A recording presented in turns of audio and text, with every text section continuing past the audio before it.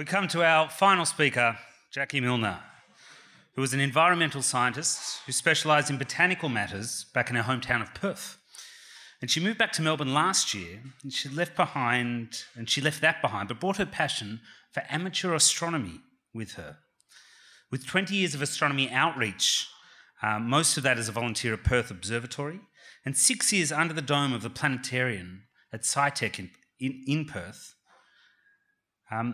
when she's asked how she got interested in the night sky, still, the best answer she can give is that she was born with it. Jacquie.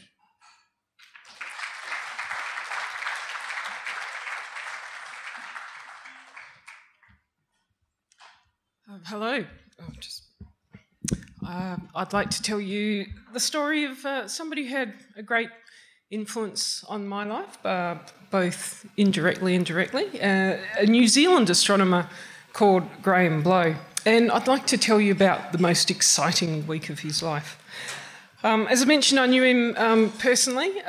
His reputation as director of the occultation section of the Royal Astronomical Society in New Zealand it preceded him because he rather promoted it quite heavily, and because it was his passion.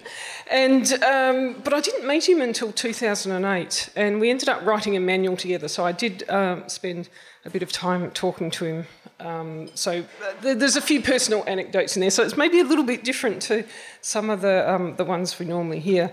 If you're not familiar with occultation science, I know it got a big rap back in June, just before New Horizons went past Pluto.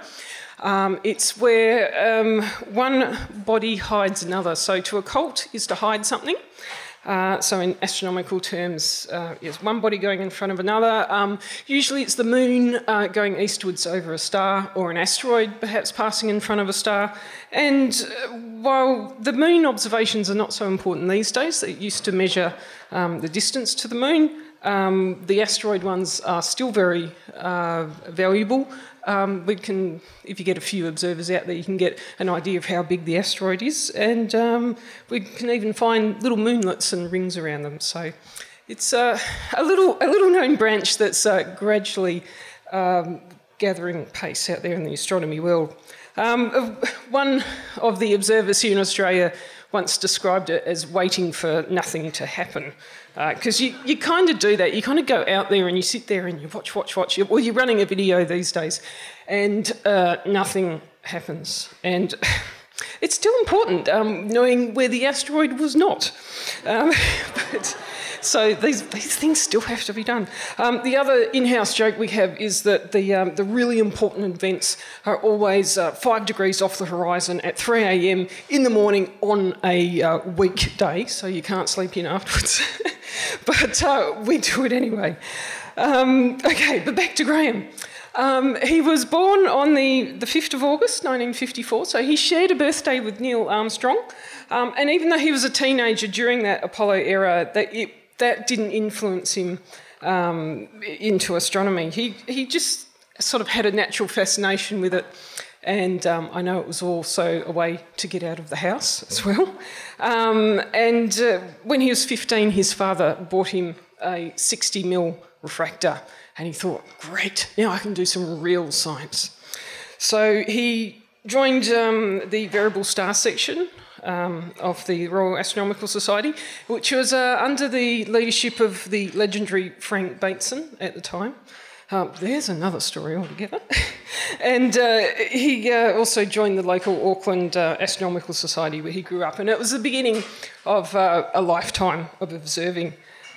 Towards the end of 97, when he was finishing his honours thesis in science, 2 things happened. He started the occultation section, which he became famous for, and because he'd been running a little a program with some other friends for encouraging juniors up and down the country, and it sort of folded after a few years. So he took this on, but he also got a job at Perth Observatory in Wellington. Now, I hope there's a few of you out there going, oh, an astronomer's job with only honours? Wouldn't happen these days, but it did back then. So he moved down to Wellington at the beginning of 78. It was a great job because he got to travel up and down the country as well. He wasn't just stuck in Wellington working at Carter. They had an outstation at a place called Black Birch in the mountains just behind the Marlborough Sounds, and he also got to go down to Mount John at Tekapo. He was also the media liaison person for the observatory at the time. I was told he appeared in a children's television show, which I don't know how that went. He also co-wrote a book on Halley's Comet at the time, amongst all the other hundreds of books that were written.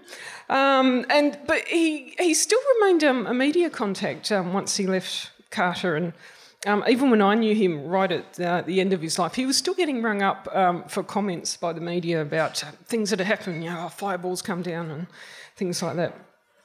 He did masters while he was at Carter's in photoelectric lunar occultations. He looked at the Fresnel diffraction fringes you get as stars disappear behind an airless body. You get I know somebody's talked about Fresnel before here, so you get this little fringing pattern, and he studied that. And he was given the opportunity to do a PhD, but he turned it down, and then the opportunity slipped away, so he didn't go any further that way. In 1988, there was an opportunity to witness an occultation of Pluto. Now, this was big news even back then, because they'd never successfully done one before. They knew Pluto was small, but not exactly how small. And there had been some suspicion there was an atmosphere there, but they had no proof. So, again, much like it was just a few months ago, before New Horizons, there was a big international effort. There were 4 observatories in Australia, there was 3 in New Zealand, and the Kuiper Airborne Observatory, which is the forerunner to Sophia, which they use today, came down and was based in Christchurch. So Graham was at Black Birch that night, and he found the star he had to find, pointed the telescope at it, and he flipped down. Once he had it ready, he flipped up the little mirror to let the light signal go down to the photo detector and the photometer, and he waited. So I was waiting for nothing to happen. But something did happen. At the time when the occultation was expected to happen, the pen on the paper chart recorder, this is 1988, I've got to remind you, started to move. But it didn't move as fast as he thought it would, because he's used to seeing stars disappear in a fraction of a second. As quick as you click your fingers is normally the way the stars go. And this was taking over half a minute. 2 things could have been happening, and he had to make a decision really himself in a fraction of a second, because the first thing that comes to mind is that the telescope was drifting. Now, if you've ever run a telescope, you know that they drift, even the biggest ones drift, and you have to keep correcting them. Or this was actually the occultation and he had to leave it.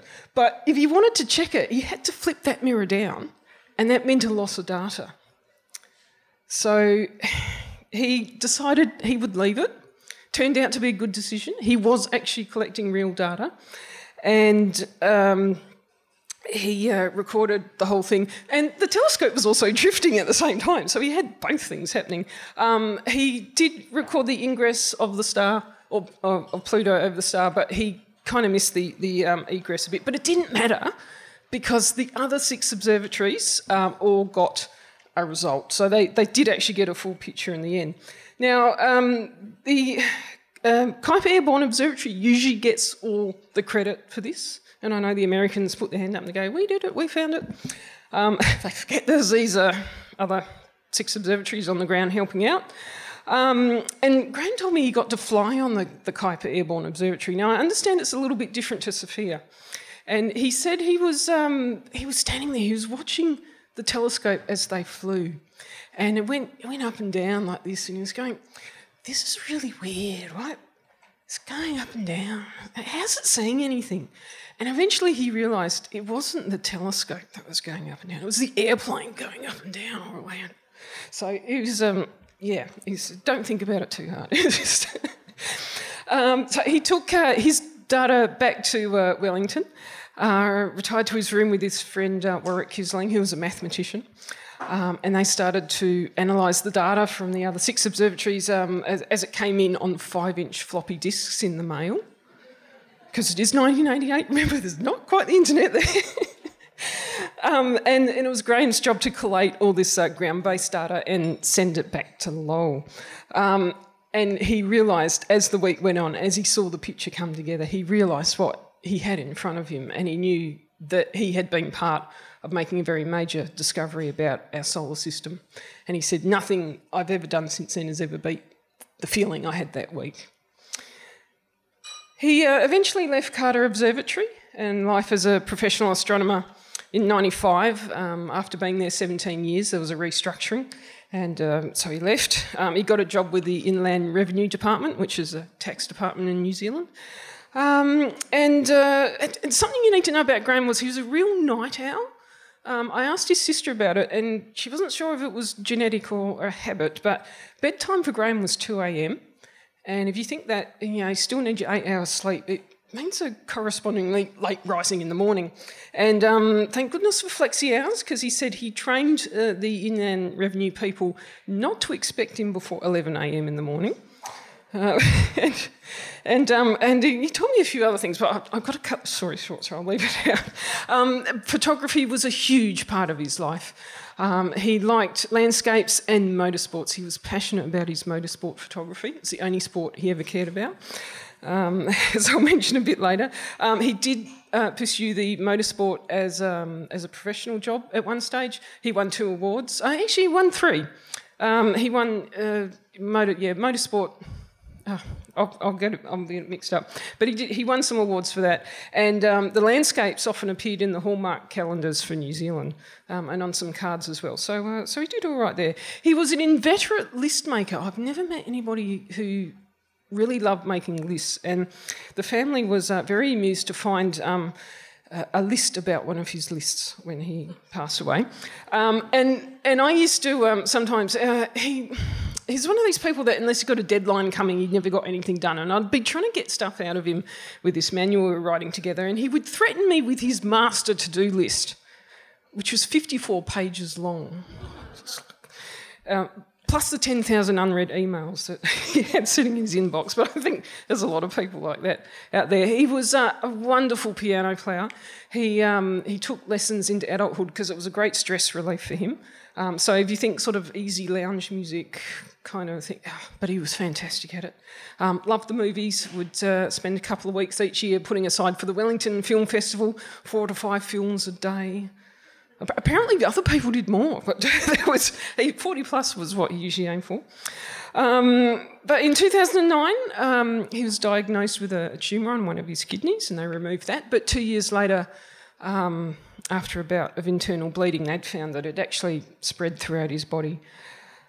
He was fiercely independent in his own words, and with the aid of some expensive drugs, he outlived his prognosis by several years, but eventually succumbed on the morning of 31st of December 2014, aged 60.